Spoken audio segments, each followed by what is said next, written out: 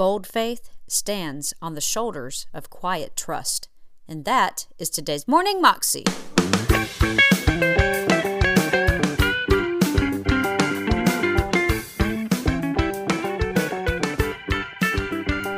Welcome to the Morning Moxie Show. I am your host, Alicia Sharp, and today on the show we have Bill Johnson again, and he is talking to us about trusting God and how we've got to learn how to trust God in the quiet places and in the hard places, and to know that even if we can't see what's going on in our lives or we don't understand it, that we will just rest in trusting Him because God has a plan and He has us in the palm of His hand. Here's Bill. But Deuteronomy 29, we're going to start there. We're going to bounce through the last couple chapters of Deuteronomy, and we'll end up in Joshua 1, all right? So Deuteronomy 29, verse 29. The secret things belong to the Lord our God, but those things which are revealed belong to us and our children forever, that we may do all the words of this law. I want to read that again. I feel such weight on this verse right now, to be honest. It almost feels like we could spend the evening there. I don't know that we will. Let's just see how this goes. The secret things belong to the Lord our God, but those things which are revealed belong to us and our children forever, that we may do all the words of this law. This is an extremely profound statement, and I'm so thankful it's actually in the Old Testament and not just a New Testament revelation. The secret things belong to the Lord. That means there are things that you and I have questions about that we are required to trust Him for before we understand why or how or what to do. The realm of mystery is as important in our lives as is the realm of revelation. I personally think the Lord entrusts to us revelation knowledge of His Word, not in addition to Scripture, for those who may be new. Revelation of His Word. I believe He entrusts us fresh revelation from His Word in equal proportion to our measure of trust in Him in mystery.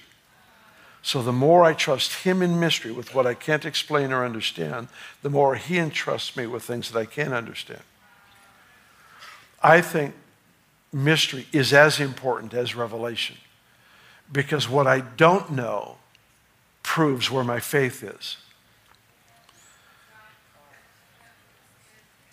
What I don't understand is the challenge or the test of my faith as a believer.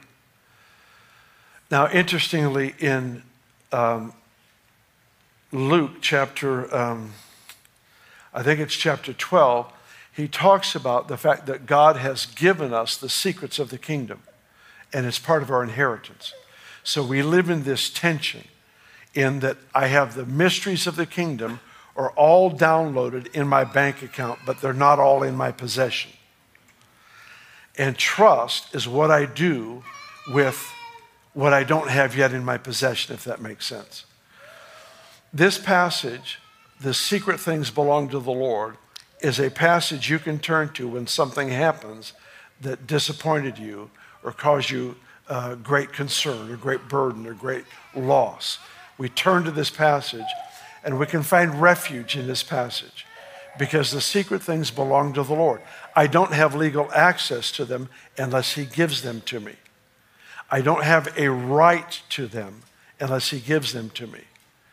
The whole point I'm trying to make is cultivating a heart of trust. Last year I went through a real challenging season physically, and I came out of it with this conclusion. Bold faith stands on the shoulders of quiet trust.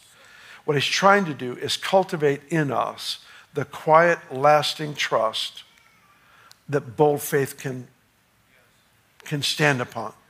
It's the no matter what happens, I trust Him. I'll ask later for understanding, but no matter what happens, I just trust Him. No matter what goes on, I just trust Him. My trust in Him is absolutely rock solid. I will not deter from that. Many people trust God until there's a problem, and then they turn and accuse God. I thought you said, and they come against the Lord in ways of accusation that are to me, they're very frightening. Thankfully, God's a very patient Father, but I just don't think it's smart to accuse him. But I think it's good to be honest in your prayers and say, hey, I'm disappointed in this, and bring that before the Lord. But here's the point. The secret things belong to the Lord. But here's the more convicting point to me. But the things that are revealed belong to us and to our children forever. That was Bill Johnson, and you can find that clip on YouTube if you search under Bill Johnson, Cultivating a Heart of Trust. You can also find out more information about him at bjm.org. Have a wonderful day today, and I'll see you again tomorrow. God bless.